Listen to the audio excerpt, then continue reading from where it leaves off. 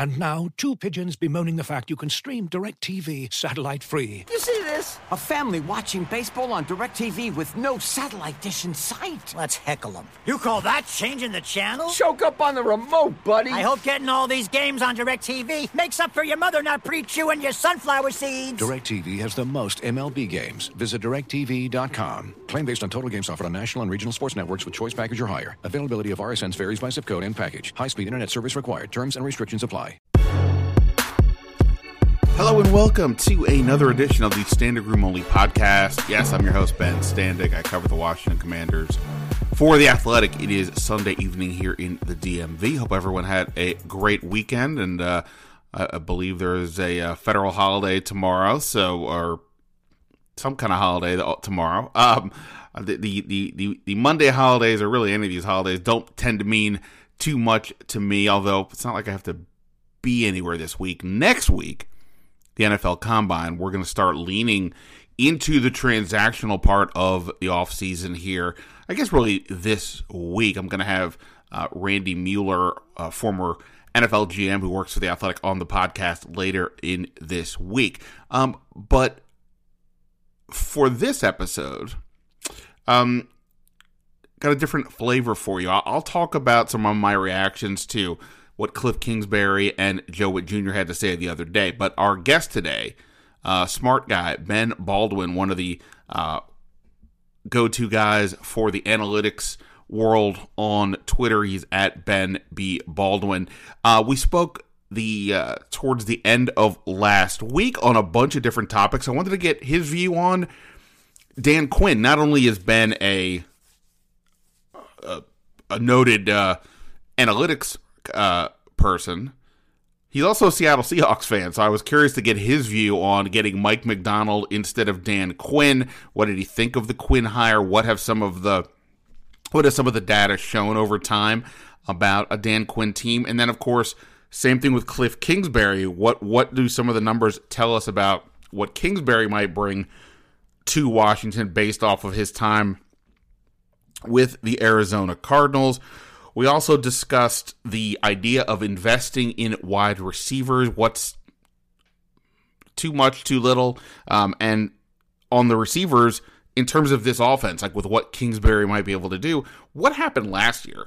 Why did it seem like the receivers were struggling to get open? I asked Ben about that. And then also, a person who I think is very intriguing that I just really we have not asked any of the new principals about yet, and that is Eugene Shen, who is Washington's basically VP of analytics, more or less, football strategy, I think is the official title. And so I asked Ben, who again is in that world, hey, what do you know about Eugene Shen? So he gives us some insight into him. He doesn't know him, but he's able to give us some he's able to give us some insight that I wouldn't have otherwise, from things that Ben was able to take a look at. So we'll get to all of that in a moment here on the podcast, which you can find on iTunes, Spotify, or anywhere you do your podcasting. I will have some stories up this week on The Athletic, leaning again more towards the draft, so you can check that out on The Athletic if you subscribe to the website. And of course, follow me on Twitter or X at Ben Standig. All right, so I wanted to go back a little bit. Last week, at the end of the last week, I talked to Nikki Jabvala at the Post. At that point, we knew about the hires. So the whole staff, I believe we discussed the staff in detail, including the new coordinators, offensive Kliff Kingsbury, defensive Joe Whitt Jr. But as media members, we all had a chance to talk to them on Thursday. First impressions of them. As a media person, we're looking at it for a few different ways. Obviously, what are they saying? But also, how are they communicating? What are they showing us? What are they giving us? What does this mean for everybody going forward? Very different styles between the two. I'll start with Kingsbury because he went first. Look, it's funny. It's very similar to what I think we've had. What you get from a lot of the coordinators, the offensive guys generally are a little bit more analytic. I don't want to say analytical based, meaning like analytics, but like a little more thoughtful to a degree where the defensive guys tend to become a little more emotional, a little more passionate with when they speak. Kliff Kingsbury fit into that model. Didn't give us much at all. He kind of dodged some questions. I asked one about Caleb Williams, and he didn't say much other than he thinks Caleb's a good kid. He did push back. He was asked about the air raid offense and what that might look like here, and he basically said that he didn't want anybody to sort of associate whatever's going to happen here with that term. I think some of that was in reverence to the guy who is viewed as the creator of it, more or less, or who at least popularized it on the college level, and that's the late Mike Leach, who was Kingsbury's coach at Texas Tech. But I think also, look, he's had to make adjustments. He already did with the Arizona Cardinals, and I think the hope is whatever adjustments he's learned, he's had time to reconsider what worked, what didn't work. Arizona was 11th in yards gained in 2021, the year they won had double-digit wins. But all the other years they were, that was the high water mark for sure. He had a year off. He went to USC to work there as a senior offensive analyst. He said he learned from Lincoln Riley, the USC head coach, which is actually kind of an interesting one because Lincoln Riley has had a lot of great success developing quarterbacks in college. Baker Mayfield was kind of, he was not the guy who was being viewed as a Heisman Trophy winner who would be the number one pick, and then that happened. He had Jalen Hurts, who transferred from Alabama to Oklahoma, and I think really improved tremendously as a passer from what we saw at Alabama. He helped him, and then, of course, he's got Caleb Williams now. So, if Kingsbury really, was able to take that year and learn from somebody like Lincoln Riley, I think that's hopefully a very good thing now that he's going to develop whomever it's going to be, whether they trade up to number one, if that's what it takes to get Caleb Williams, they stay at 2 to get Drake May or Jaden Daniels. Obviously, Sam Howell is still here on the roster. Who knows what they would do? So,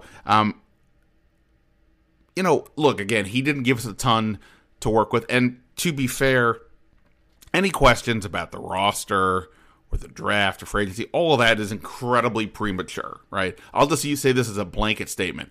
If anybody comes out in the next week, 2, even maybe 3 weeks or so, and says they're hearing X about the Commanders, I would really probably ignore it, unless I tell you that.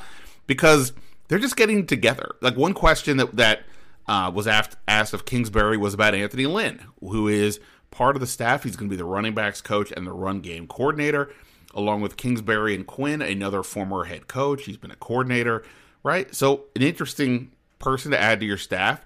On top of that, Kingsbury noted that Anthony Lynn is also a Texas Tech alum, right? So presumably he and Lynn know each other, but they have not worked together. And so when Kingsbury was asked, how is Lynn going to fit? He just said flat out, look, it's kind of too early to tell. And that can be perhaps a little bit scary in terms of does Dan Quinn, do they know what they're getting here with their staff? Do they know how the pieces are going to fit? That's a time we'll tell scenario, but they're still working it all out. I'm not worried about that. That's when you have a new staff and you don't do kind of what Ron Rivera did, bring in a ton of people from the previous place, you're going to have to there's an adjustment period. They're hoping that adjustment period leads to a lot of creativity to figure out the best system for this team, etc. But so again, my point is just to say that it's not that I was expecting Kingsbury to come out and give us a ton. He just, he was pretty reserved about giving us kind of much about anything. But obviously there's some excitement here with his type of creative offenses. There's also some level of concern or skepticism based on what his track record was at Arizona. Nonetheless, obviously that's going to be the guy, and he's got some interesting help. I mentioned Lynn. Brian Johnson, the ex-Eagles offensive coordinator, is now here. Now, the way my understanding is with Johnson, and if we said this on the previous podcast, apologies. So his title is officially assistant offensive head coach and passing game coordinator. The assistant offensive coach part is more about him getting a chance to learn what Dan Quinn is doing or what a head coach does, every week. But it's still Kingsbury's offense. So just keep that in mind. So Johnson will have will be helping with the quarterbacks, the offense, and learning the ropes, along with Dan Quinn, or not Dan Quinn knows the ropes, but he'll be learning while watching and Dan Quinn and getting to take on some of the in-house responsibilities that a head coach deals with at times. Joe Whitt Jr., very different story. Super passionate guy up there. Whether he was really on his, he was on detail, I would say, with his conversation. When we have shorthands, like in week 6, we're not all going to be introducing ourselves as hi, Ben Standig with the Athletic.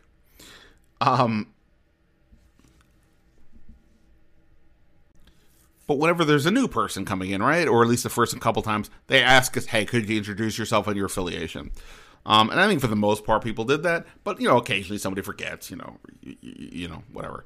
And Joe Whitt, when that happened, he would say, hey, excuse me, could you state your name and affiliation? Because he's trying to learn us as well. That, to me, said something off the bat. He is engaged. He is learning who he is dealing with. I think that's notable, just in terms of how his engagement, how his brain works. But he brought a lot of energy and passion. If you haven't had a chance, or if you're interested, I would encourage you. Go. The Commanders posted it up on Twitter, the live stream. He brought a lot of energy. As I said, I'm going to stop saying that. To the situation. He talked about that he didn't get into like 4-3 or 3-4, any of that stuff. He said it's more about what's our play style? How are we going to get after people? And he basically said they're going to do it in a violent way. That what they're going to do is not going to be for everybody, and they're going to figure out who fits and who doesn't fit with them. Their turnovers. Dallas led the league in takeaways in 2021 and 2022. They were basically a top 7 defense in most metrics, or a lot of metrics. The 3 years of Dan Quinn and Joe Whitt running that defense. On top of the fact that Dallas had a player lead the league in interceptions in 2021 and 2023. So, he's talking about in this aggressive style. Look, everybody says they're going to be aggressive and hit hard and all those things. I'm just saying that my impression of him, the way he spoke, and then also the numbers are based on what Dallas did the last few years, I think does say something about what they're going to try to do. What he also said, which I found very interesting, on the heels of the Rivera era, is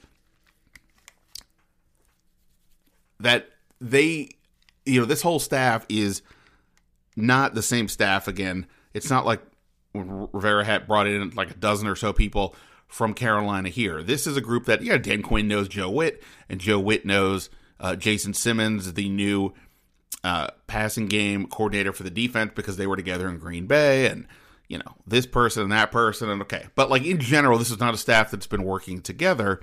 And so that, that dynamic can cause some fears. I saw a lot of you on Twitter saying, hey, look what happened to Carolina last year, where they had this sort of all-star coaching staff and then it completely imploded. My counter to that part would be, well, David Tepper doesn't work here now, right? He works there, not here. He owns that team. But others, like I mentioned Randy Mueller earlier. I was listening to Randy Mueller and Mike Sando's podcast on The Athletic, as part of the Athletic Football Show, and I love their podcast for what it's worth. But they were both a little concerned about, based off of the article that I wrote, that this was sort of Washington's plan. I have a slightly different view of it in that, look, you never know how it's going to work, but in the context of what they just went through, there are now more checks and balances involved, right? There are more people. It should not be everybody just sort of nodding and agreeing along. There should be some more conversation about how to, basically take advantage of the strengths and weaknesses of this team as well, or hide the weaknesses. And, what do you do to combat things that people maybe already know that Quinn might do based on what he did in Dallas the last 3 years. So Whitt said that, hey, look, we purposely brought in people from a lot of different systems to be with us because we wanted to get a different view of the world. And, obviously you have the Dallas guys. You have Ken Norton Jr., who was with Quinn in Seattle, was at UCLA the last couple of years. The new defensive line coach, Darryl Tapp, was with the 49ers. The new DB coach, Tommy Donatel was with the Chargers. And, the offense has got even less familiarity. So, look, I appreciate it based on what just happened in the last regime, where I don't know how much disagreement there was with everybody kind of feeling somewhat beholden to the guy in charge. That should not be the case here, and that's not even mentioning Adam Peters. So I know I've said some of that before, but I just wanted to reemphasize that as well. A long way to go. Again, free agency will be coming up, then the draft. So, the next couple months are going to be all about the roster building and, what makes the most sense. We'll dive into a lot of these different topics. By the way, the franchise tag situation is this week. Teams can start doing that this week. I just don't see Washington being a tag team this year. Cam Curl is the one name that people mention, but I just think Cam Curl, look, he's a good player, and they did a great job finding him in the 7th round to become a viable starter. But, he hasn't generated a ton of turnovers really at all. And, a tag would be somewhere like the $17 million range. So I don't see that happening. On top of the fact that they do have some interesting secondary pieces, with Quan Martin, Derek Forrest, Percy Butler. By interesting, I don't necessarily mean starters. Interesting, though, I would be curious what the new coaching staff thinks of them. Can they get more out of them? I believe it was Louis Riddick with ESPN, I want to say, with ESPN sort of sort of quick look ahead to the next season. I think he had like Emmanuel Forbes as like his breakout player, and I guess that's in part because of who will be working with him. There's a ways to go on that front, but in terms of Cam Curl, I just don't see that the investment makes sense for a team that needs so many things right now. They got, looks like they'll have quarterback taken care of most likely with the draft, but then you've got the offensive line, especially at left tackle if Charles Leno is a cap cut, defensive end. I think if Kendall Fuller's not back, and I'm kind of guessing he won't be just based on age and potential money, that they may need to get another corner as well. Those are premium positions that if they go into free agency will cost some good money. So I don't know if I see Cam Curl back on a tag. Doesn't mean he won't be back at all. I just don't see it on the tag, and he would be the only person I think would even make borderline sense for that. So I don't see that being in play this time, which I'm sure a lot of you are like, oh, good. Fortunate. They play the tag game all the time. We don't need that anymore. All right. More to come this week, as I said. But right now, here's my conversation with Ben Baldwin talking about the Commanders from an analytics point of view, or somebody who at least has an analytics brain for sure. So here we go. Ben Baldwin on the Standig Room Only podcast. All right. Joining me here on the podcast, one of the football smart guys out there. He's when we talk about I don't know if he likes being defined by saying when we talk about analytics, we think of him, but I do at least, at Ben Baldwin, at Ben B Baldwin on Twitter. He's also the guy you go to for when you're like, what are they supposed to do here on 4th down? At Ben_bot_Baldwin on Twitter. Ben, thanks for being back. How's life over there in the fast lane?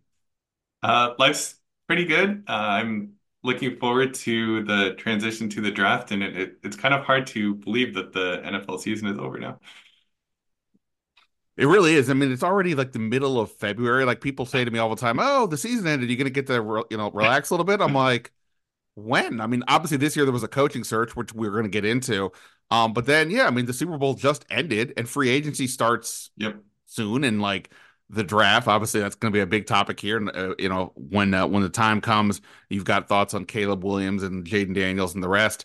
Definitely would love to get you back on. But yeah, there's no break in the NFL. It just goes. There's like there's like the month basically between OTAs and training camp, and that's like it. Yeah, it's in a couple of weeks, right? That the franchise tags have to be decided, and then you're in free agency, and then the draft. So there's just one thing after another very quickly.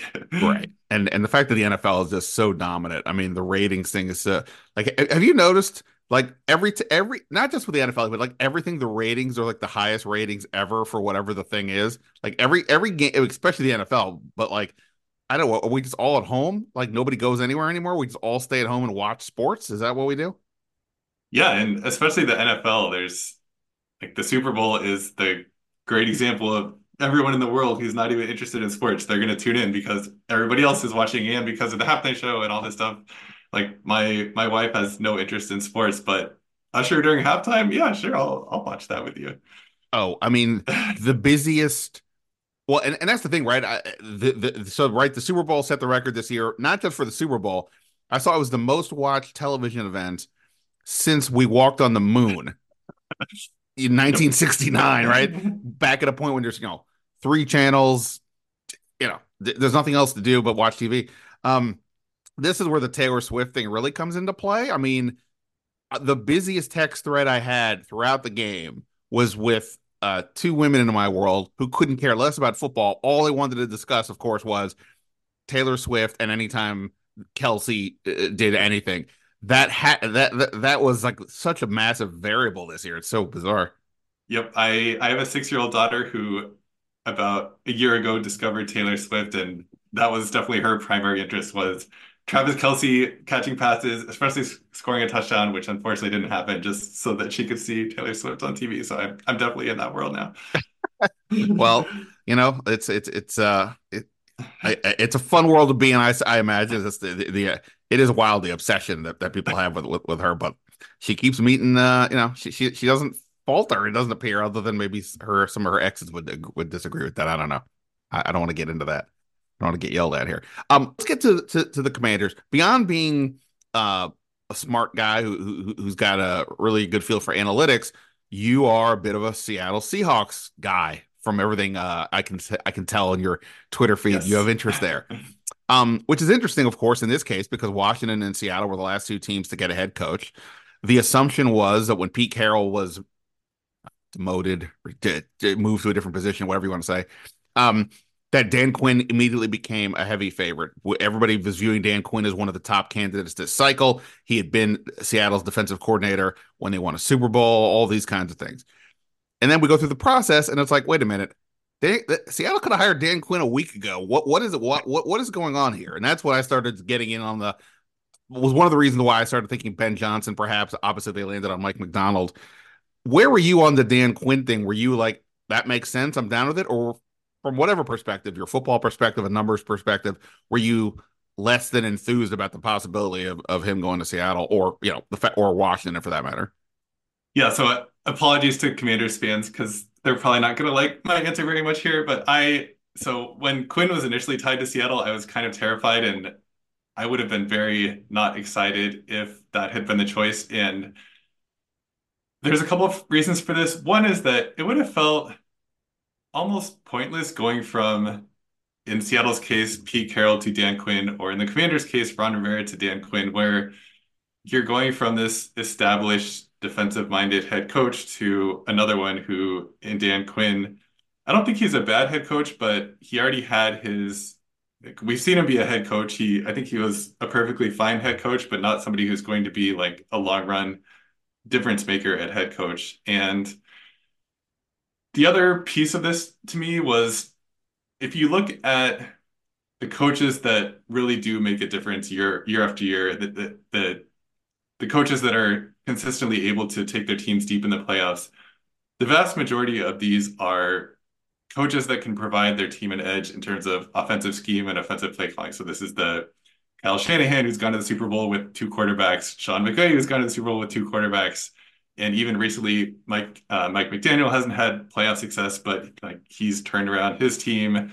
Um, Matt LaFleur, who's the Packers head coach, like all these people, I think have really changed the trajectory of your franchise. And among recent hires, it's hard to see similar. Oh, Andy Reid, of course, I should have mentioned. Sure. Um, it's hard to find examples of defensive coaches or head coaches really turning around their franchise. And maybe DeMarco Ryans will end up being that guy for the Texans, but it's only been a year. So for me, I wanted somebody who was more of the mold of somebody who hasn't had his chance, somebody who had possibly been calling plays of a good offense. And for me, this was like a Ben Johnson, Bobby Slowick type.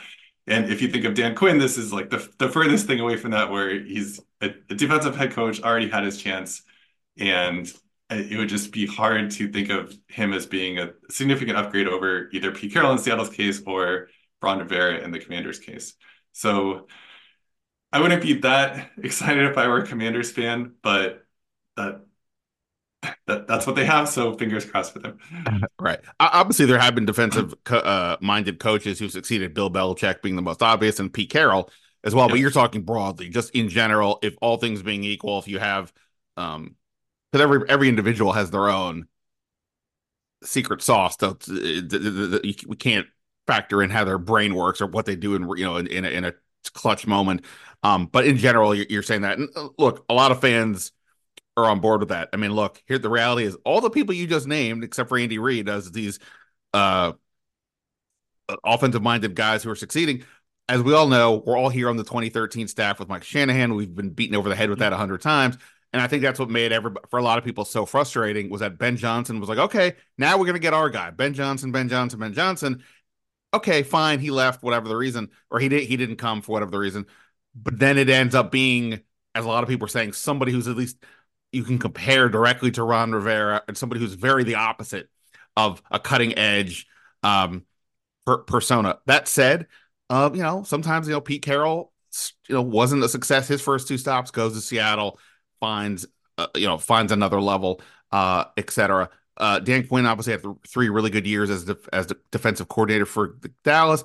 Unless you taint everything is tainted because of the Green Bay loss in the end. How do you view that aspect? That like, hey, people improve, people get better. He did do good things in Dallas, but again, their lack of playoff success. How do you look at that in terms of this hire? Yeah, the question about the Dan Quinn defense, I think, is interesting. In Atlanta, those teams had really good offenses and not great defenses, and this makes sense because they had Matt Ryan, Julio Jones, and Kyle Shanahan on the offensive side of the ball, and I think a lot of their success, especially the 2016 season when they went to the Super Bowl, was because of the offensive side of the ball.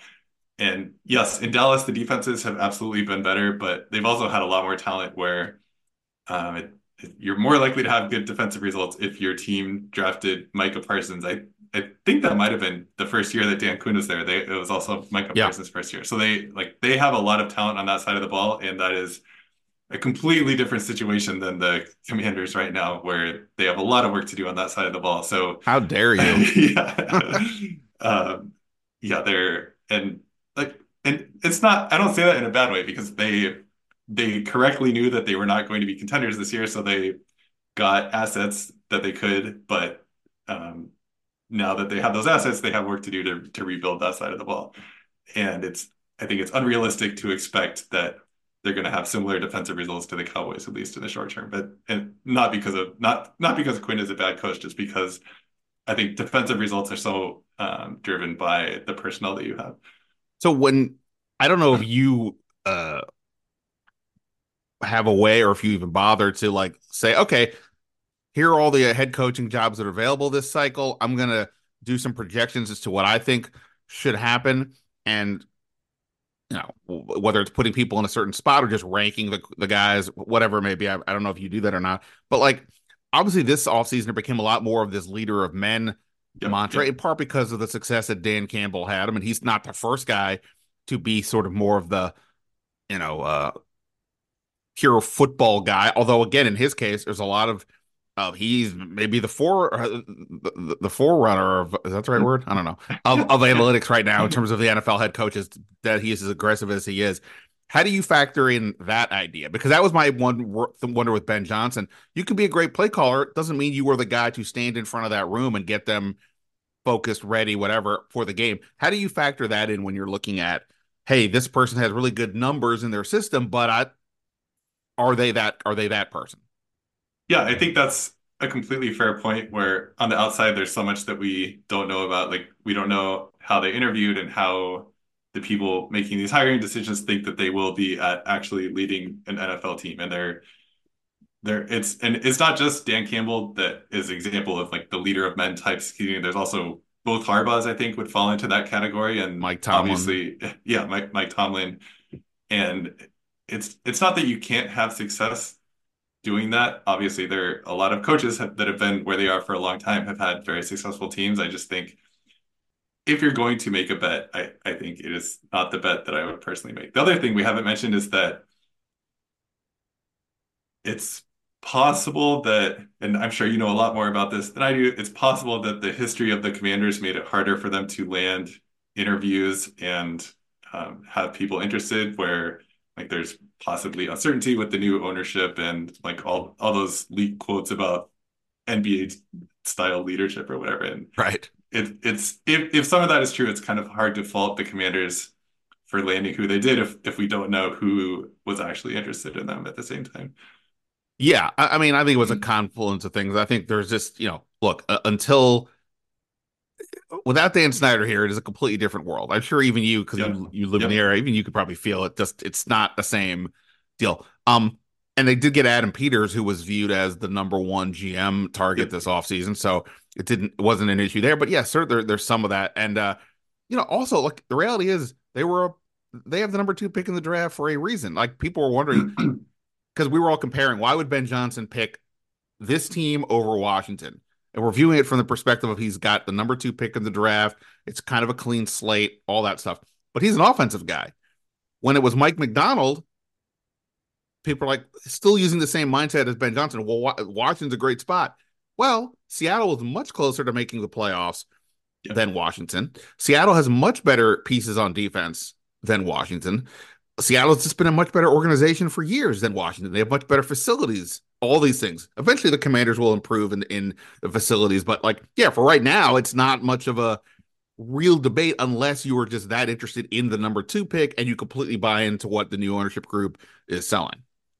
Yeah, it's definitely a different situation than like you have an established quarterback and veterans around. This really is rebuilding from zero. And the benefit of that is that maybe you get the benefit of it out for a longer time because you're coming in where there's really not this long history of success, but at the same time there's a lot more uncertainty and work you have to do to build it up from the ground. Yeah, no doubt. All right. That said, like I said, I think the Dan Quinn thing, we've moved past the Ben Johnson chaos, and okay, Dan Quinn, I think he, quote unquote, won the press conference. He's got the energy, all that stuff. Then the focus became who's going to be his offensive coordinator, right? Yep. And everybody's speculating, blah blah blah, and it lands ultimately on Kliff Kingsbury. And somehow this has now become, I think, more of a polarizing choice than Dan Quinn himself, because when you just look at the basic numbers on Kingsbury, you're like, I don't know, his Texas Tech teams didn't win that much. His Arizona teams only won the 1 year. Of course, the hope is that he really did have a lot to do with Patrick Mahomes' development at Texas Tech, that he had a lot to do with Kyler Murray in the positive way with the Cardinals, and that last year he was with Caleb Williams at USC. But from your perspective, I don't know, good hire, not a good hire. I mean, it feels like a guy who keeps failing forward is the way I've heard it described, and I don't necessarily disagree. So what do you think about the Kingsbury hire? Yeah, I'm with you there in that I think it's kind of surprising that he got another NFL or an NFL offensive coordinator job so quickly after what happened in Arizona, where maybe you could talk yourself into him being a really good developer of quarterbacks, and that's probably some of the logic of hiring him if you have the number 2 pick and there's 2 great quarterback prospects. But in terms of his offensive scheme, so this is not something I'm qualified to weigh in on, but all the people who do this kind of stuff, like watch tape and look at scheme, like there was always so much criticism of like everything looks static. DeAndre Hopkins is lining up in the exact same spot and running the exact same route a million times a game, and it seemed like they were more easy to defend than a lot of other coaches would have had it be in the same situation. So maybe the hope is that he's evolved some over the last couple of years, but again, sorry to Commanders fans, this would not be a hire that I would be super excited about. Don't worry, I'll come up with some other topics to get everybody happier. No, but I mean, like I said, it's look, he's only being asked to be the coordinator. He's not asked to be the head coach. That can be a big difference. We went through the Norv Turner here as the head coach. He's much better off as an offensive coordinator, as we've learned over time, than as a head coach. So we'll see. Maybe that, not having those extra responsibilities. And I think that was also part of the deal with Ben Johnson, seemingly, that he just didn't want to deal with the other stuff. Yep. That's important. So on the one hand, like, okay, he's obviously going to have a young quarterback, whether that's Sam Howell or more likely somebody they take at number 2. He's also got receivers in Terry McLaurin and Jahan Dotson. Brian Robinson is the running back. They obviously have to upgrade the offensive line and some other stuff, but like there's at least a couple of pieces to kind of sort of maybe work with there. Um, do you like Kliff Kingsbury with these pieces based on, again, they have to do more, but like, does that do anything for you? So I think given that they have the number 2 pick, it's much less bad of a situation than some other highly drafted quarterbacks that we've seen. And the obvious example here are the Panthers, where like, it's possible that Bryce Young just isn't going to cut it as an NFL quarterback, but the situation that he was drafted into is also just so rough because they they already weren't a very talented team, but they had to give up all these assets to trade up for him, and now like their offensive line is not very good, and they don't have many, if any, reliable receivers. And I think the situation in Washington is a lot better than that, where I think they have a decent receiver room and a decent offensive line, meaning like maybe average, which isn't maybe what you want, but it's a lot better than a lot of teams that ended up with the second pick in the draft. You are really good every week putting up different charts to show whatever the topic is that you're looking at. Obviously, quarterbacks get a lot of attention, and sometimes, I'm not saying yours, but just in general, sometimes there's something that'll say, "Boy, this quarterback." Here's a chart that shows accuracy among quarterbacks. Where are they getting the ball? Which quadrants are they in? Sam Howell tended to be in like not the better quadrants. Yep. But then there's also, I know ESPN certainly has this, and maybe you do as well, that show how good receivers are at getting separation.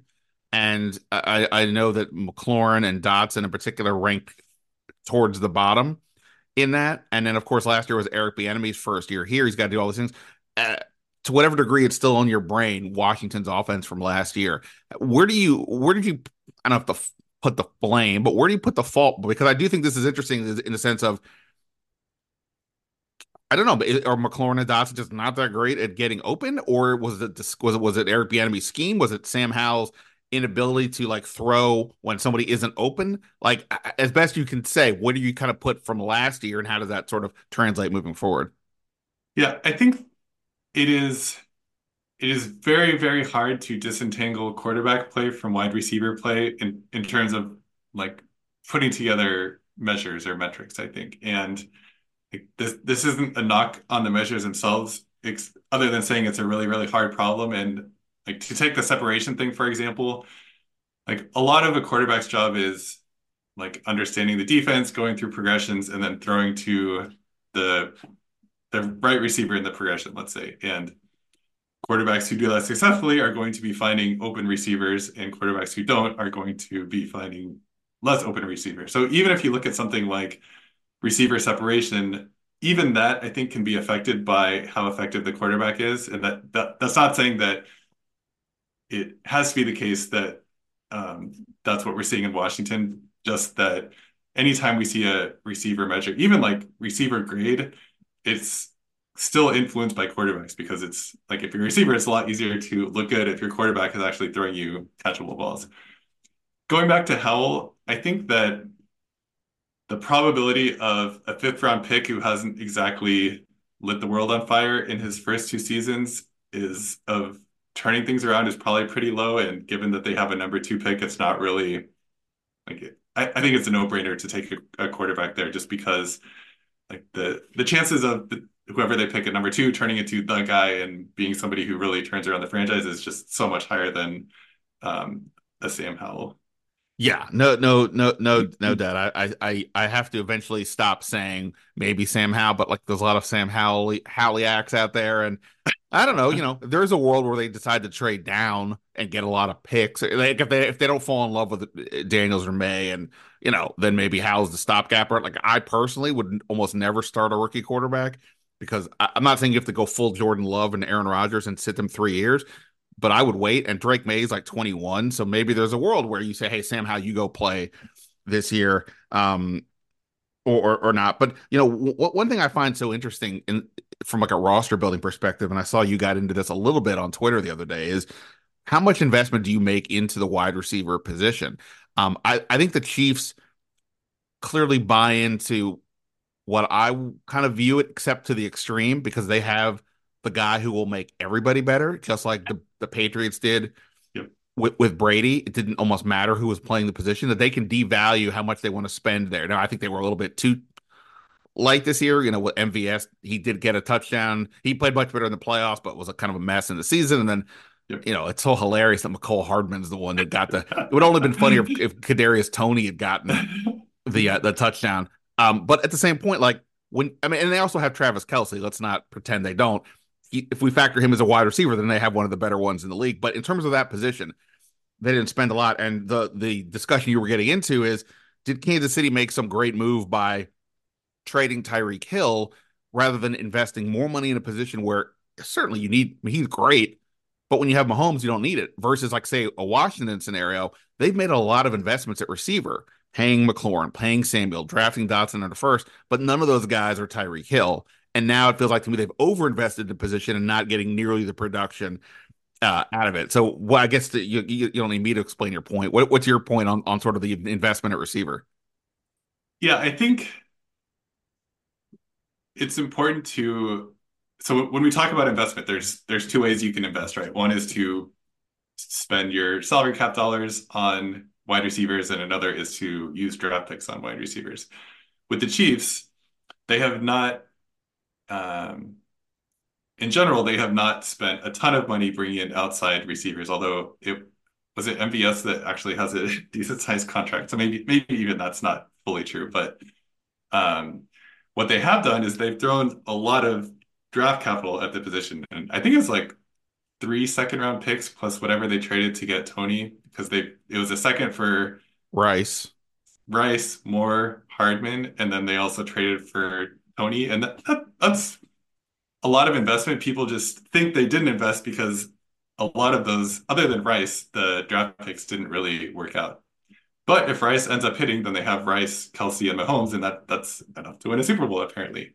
I think the lesson, if anything, the lesson is that wide receivers are pretty important, because we saw this year, before the emergence of Rice, their offense just, like, even with Kelce and Mahomes, their offense looked so disjointed for a really long time. And then eventually they got Rice to develop and step up, and that was barely enough for them. But I think we have seen that not having Tyreek Hill, Mahomes can still make all these downfield throws. He just doesn't have as many chances to anymore because they don't have Hill. And I think the trade worked out for them. They got a ton of assets in return and the salary cap dollars to pay Chris Jones or whoever they needed to fit under the cap, and it worked out. But I'm not convinced that looking at the career trajectory of Tyreek Hill shows us that his value has not been high to either the Chiefs or the Dolphins. Right. Well, let me ask you this. Everything is relative to your options, Yes. right? I mean, that's why certain commodities in the world are more expensive than others, because there's less of it, or it's harder to get, or whatever. So, like, when people discuss, like, Kirk Cousins is going to be a free agent this year, and there's going to be a discussion about, boy, who should go get Kirk Cousins? He's obviously pretty good. Let's assume he recovers from his injury. But you're paying a lot of money for a guy who a lot of people don't look at he's certainly not Mahomes, and a lot of people don't look at him as a real difference maker. On the other hand, the gap between Kirk Cousins and the 15 names behind him is pretty significant. At receiver, though, it doesn't feel like it's the same deal. Every year, here's what you can say about the NFL draft. Every year, they're going to say the receiver class is deep. Yep. Every year, there's constantly guys coming in, and that's where I guess I would wonder, like, Washington paid Terry McLaurin a lot of money. I get why they did it. I'm not even knocking it, but he, as good as he is not one of those big difference makers at that position. So to a degree, you could make an argument they maybe have overspent. I'm just not saying you say this, but, like, maybe they overspend versus a team that's going to spend a lot on Kirk Cousins, or somebody else in that range is going to be like, well, yeah, maybe he doesn't get us to the point, but what the alternatives are just not there. And I guess that for me is part of this discussion of the investment at receiver. I just think there's more options, whereas, like, at quarterback, good luck. Yeah, that's a good point. And with the receivers, to some extent, it almost doesn't matter how good your receiver room is if you don't have a quarterback. So Right. I don't think Sam Howell was the worst quarterback in the league this year, but I think Terry McLaurin could be a lot more valuable if the Commanders did have a better quarterback. And there were a lot of teams that Kirk Cousins would have made a huge difference for last year. Like if you think of like the Falcons, or obviously the Jets were paying Aaron Rodgers, but if like all these teams with much better quarterback play could have had dramatically different seasons. And I think, yeah, that's certainly true to a much greater extent for quarterbacks than any other position, including wide receivers. Yeah, for sure. Before I let you go, it's early in the process. I know you said you're going to dive into the draft, but any thoughts on the Caleb Williams, the Jaden Daniels, the Drake Mays, or at least anything, if you haven't gotten too far, anything you really want to like dive into to help you figure out what you think of them? I honestly, I have not thought about the draft, and that that is of the two Bens on this podcast, that is much, much, much more your specialty than it is mine. fair, fair enough. All right, look, you rock. I appreciate the time. Everybody should, of course, go follow Ben on Twitter at Ben B Baldwin. Anything else we need to know? Anything you want to plug or mention? No, thanks for having me on. I'm very interested in the Commanders off season. I'm not from here. I didn't grow up a Commanders fan, but since I'm local, there is a part of me that kind of does want them to be a exciting team to watch. So I wish them a little bit of success. I mean, like the way I look at it, and I think you would maybe appreciate this. It's not so. Who knows if this is going to work? Maybe Dan Quinn was a terrible hire. Maybe none of it works. But at least it's all coming from a place of opportunity and logic. Before, no matter Yeah. what they did, there was this massive drag on everything. Nothing was going to work to the degree you'd want it to. So at least from that perspective, oh, anything's possible. I did forget to ask you one thing. Sorry, one last thing.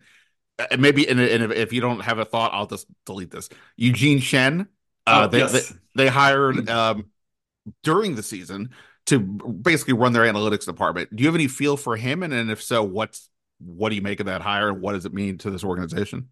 So I was curious because you sent me this question ahead of time. So before this, I was watching a talk he gave to, let's see, FAU Business in April 2021, because I was curious about whether he had any public stated opinions. And a lot of what he talked about was things that like you'll see or read about on Twitter. So he talked about like the benefit of going for it on fourth and short, of trading down in the draft. So I would be surprised if the Commanders traded down, given that they have the second overall pick this year, but maybe in the future. So all of these things seem very aligned with what the quote unquote analytics community believes. And I think that's pretty representative of people that work for teams in the league. And the biggest barrier to implementation isn't really the analysts, but rather the extent to which the people making decisions are listening to these analysts. And maybe hiring him and the direction the team is going is a more encouraging step than, like you said, what we saw the team in the past. So I would find all this encouraging, and hopefully he actually has a meaningful voice in the decisions they make over the offseason.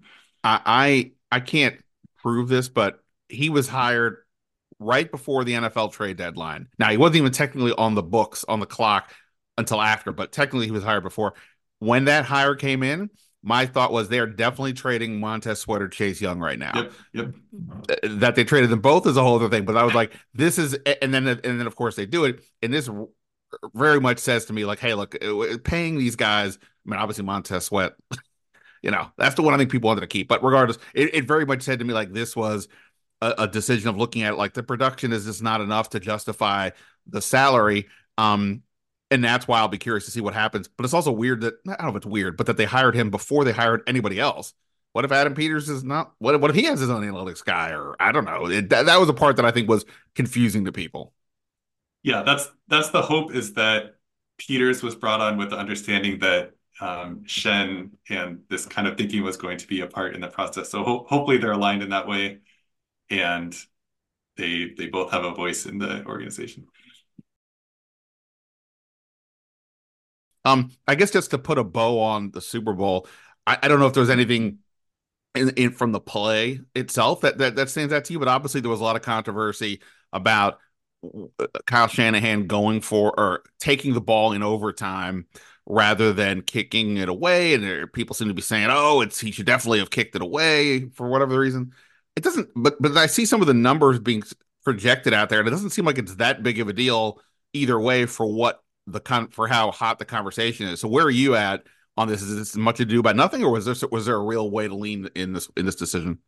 I think the short answer is much ado about nothing, and I think reasonable people can do their own calculations and come down on either side of whether you should take the ball first or second. But whichever side you come down on, the margins are very narrow and very, very sensitive to assumptions you make. Because when you do these calculations, you have to say, what is the percentage chance I'm going to score a touchdown and a field goal and my opponent scoring a touchdown and a field goal? And if we get the ball second and have to go for two, then how likely are we to convert a 2-point? And like all these things, if you think you know the answer to these down to 1 percentage point, then you're probably lying to yourself about how precise we can really get these. So like you could get assumptions to say the team getting the ball first is going to win 52% of the time or 48% of the time, but it's going to be pretty close to 50-50 no matter what.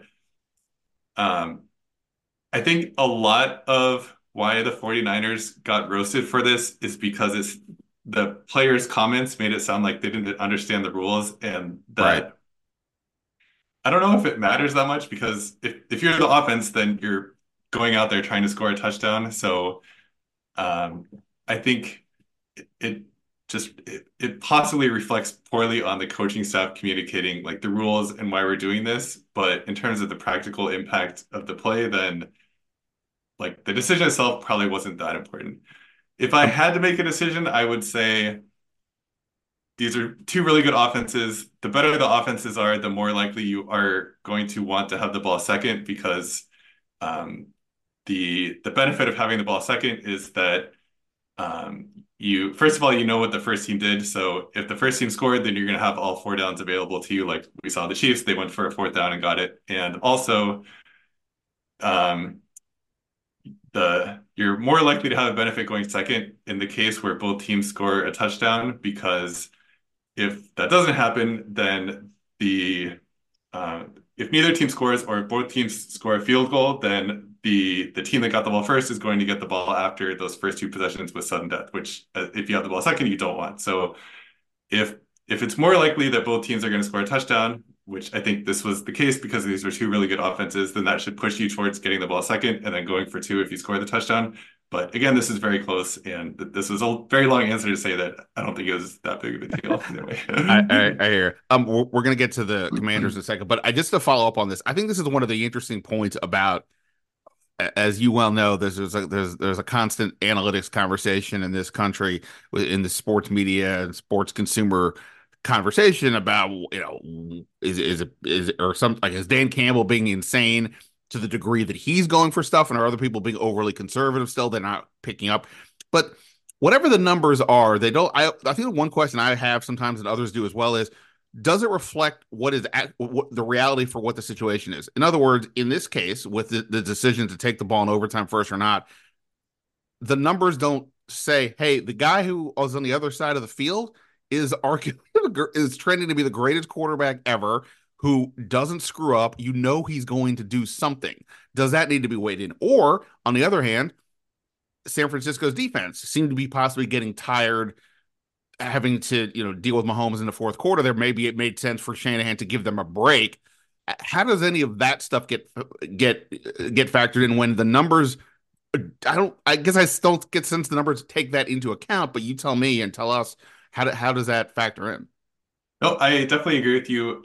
The Mahomes thing is something that, other than like the difference in team strength, which is usually taken into account by, like, for example, the point spread prior to the game, that is baked in a little bit, but by the time you get to overtime, not so much. But the way I would approach it is say, here's the model, here are the factors that we can take into account, and then properly used, we would have these other factors, like the ones that you just said, that might nudge us in one direction or another if it was close, like it was in this case. And here we have, on the one hand, you're playing as Patrick Mahomes, so you're you should respect the possibility that he's going to go down and score a touchdown, especially if he has 4 downs available to him like he did in the Super Bowl. Yeah. And then, I think the defense is another factor. And I could actually talk myself into that going either way. On the one hand, yes, they had just been on the field for that drive at the end of regulation, and they were probably tired. But at the same time, if you think they're tired, then they're probably going to have a harder chance of stopping Patrick Mahomes if he has all 4 downs available to him. So I'm not sure which direction that would actually put it. Yes, those are the kind of additional considerations that you would think a head coach would be adding on top of what the model can tell you. Yeah, no, that for sure. Mahomes, I assume, breaks many models. With what he can do. All right, let me get you out of here before I come up with another question I forgot to ask you. Again, go follow Ben on Twitter. It's a lock, especially in football season. You got to have him follow him both of those accounts, including the fourth down one. The fourth down one is often a good, when situations come up to see, hey, what are the numbers showing here? We can all have our assumptions, but it's good to have some of that baseline knowledge as well. My guy, you rock. Hopefully, maybe we'll talk, like I said, before the draft, and we'll see what happens. Thanks for having me. All right. Many thanks to Ben Baldwin for his time. Thanks to everyone here for checking out the podcast. One thing I just wanted to mention, just for the heck of it, I was on with Grant and Danny the other day, of course, on 106.7 The Fan, and I think Grant asked me some question at the end of the interview about if he's giving me $100 bucks or 100 coins or whatever, how much am I putting down on different scenarios at quarterback? And I believe the scenarios were stay pat at 2, and then take one of those guys, trade up to 1, trade down, or stay at 2 and pick something else that's not a quarterback at all. I think I threw that one away and just said I'm not going to do that at this point. And I definitely put lower percentages on trading up or trading down, but I'm open. And then I think it was like 70% of whatever assets I had on staying pat. But Grant took me even saying anything about possibly trading up. I think I said like 20%. As like, hey, Ben would be open to doing this. And I just for fun, I wanted to clarify because, I heard about it a little bit from people. My point for any of these things is I don't know what's going to happen. I don't know what is going to be uncovered. And therefore, I'm not going to just say I will 100% do X, even if it is what I would do overwhelmingly, right? Similar to what we just went through with the head coach situation. I was not in it's got to be Ben Johnson or else, because among the reasons why, what if something happens? Whether that was they interview him and decide he's not for them, or he decides, hey, they're not for me, then what? You have to have other options. You have to be thoroughly vetted in what else you're going to do. And, in the case of the quarterback, obviously not only is that the most important position, you need to do that, but who knows? Like, if obviously they've done a lot of homework on these guys, but this is now the first time, as I said, that everybody's being assembled together to have these discussions, meaning Adam Peters, Dan Quinn, the staff, etc., even Josh Harris to a degree. If their eventual evaluation is that Caleb Williams is miles ahead of those other guys, and I say miles, okay, whatever, I'll calm down and just say ahead of them, a good tier ahead of them, like they see there's a real difference there. Well, then maybe you have to ask yourself the question, what is actually the cost? And I know there's been reports that it would take like some generational offer to move the Bears off of 1. I would like to see what happens, but okay, I buy that they're probably likely to keep him. So that's what I just want to be clear. Like, that to me is the story. Same thing with trading down. What am I getting? I need to know. I mean, if some team is willing to trade 3 1s, 3 2s to move up for 2 because they're further down, I mean, I'm gonna listen. And I know what I just said was sort of the extreme, but that's my point. I got to investigate everything. I mean, there is a world where trading down, especially if you like, say, a J.J. McCarthy from Michigan or a Michael Penix Jr. from Washington, where you think, hey, we can trade down, take one of those guys, but then add more picks this year, future picks next year, maybe you get a veteran player, whatever it is. I'm going to look at everything. That's all I'm saying. I'm not suggesting that would be my number one choice, trading up or trading down. Just saying, don't get caught up. My suggestion, at least, don't get caught up in they've got to do this. I don't see that. Now, if they're staying at 2, it's pretty much got to be a quarterback. Okay, we can put that part aside. Plus, the only other player who seems to be getting any mention there is Marvin Harrison, and we just sort of discussed. I don't think drafting Marvin Harrison at 2 or 4 or whatever would be the best move for his team that has a bunch of holes and has already invested in Terry McLaurin and Jahan Dotson. So I would not. That would be my one thing. If you're going to stay at 2, take a quarterback. Other than that, I think there's nothing wrong with exploring it. Have these conversations. This is the entire point of all of this. It isn't just to sort of force a narrative. It's to explore what is happening here. And that's what I think also they did with the coaching search to agree. Whether they wanted Ben Johnson ultimately or not, they had other options because you never know. Have other options here because you'll never know. That's all I got to say about that. All right. That is it for me. Thanks again to Ben Baldwin for his time. Thanks to everyone here for checking out the podcast. More to come this week for sure, and then next week in Indianapolis for the NFL Combine. But that is it for now. Ben Standig signing off. Until next time, see ya.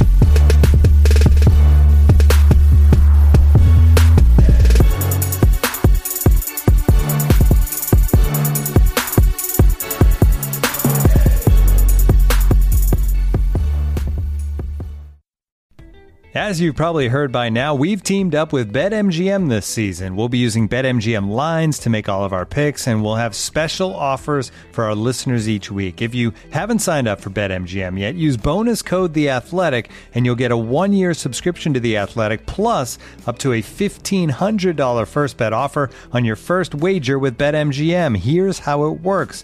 Download the BetMGM app and sign up using bonus code The Athletic. Make your first deposit of at least $10. Place your first bet on any game and claim your voucher for a 1-year subscription to The Athletic. See BetMGM.com for terms. U.S. promotional offers not available in D.C., Mississippi, New York, Nevada, Ontario, or Puerto Rico. Gambling problem? Call 1-800-GAMBLER. Available in the U.S. Call 877-8-HOPE-NY or text HOPE-NY 467-369 in New York. Call 1-800-NEXT-STEP in Arizona. 1-800-327-5050 in Massachusetts. 1-800-BETS-OFF in Iowa. 1-800-270-7117 for confidential help in Michigan. 1-800-981-0023 in Puerto Rico. First bet offer for new customers only in partnership with Kansas Crossing Casino and Hotel. Don't forget, if you haven't signed up for BetMGM yet, use bonus code The Athletic, and you'll get a 1-year subscription to The Athletic, plus up to a $1,500 first bet offer on your first wager.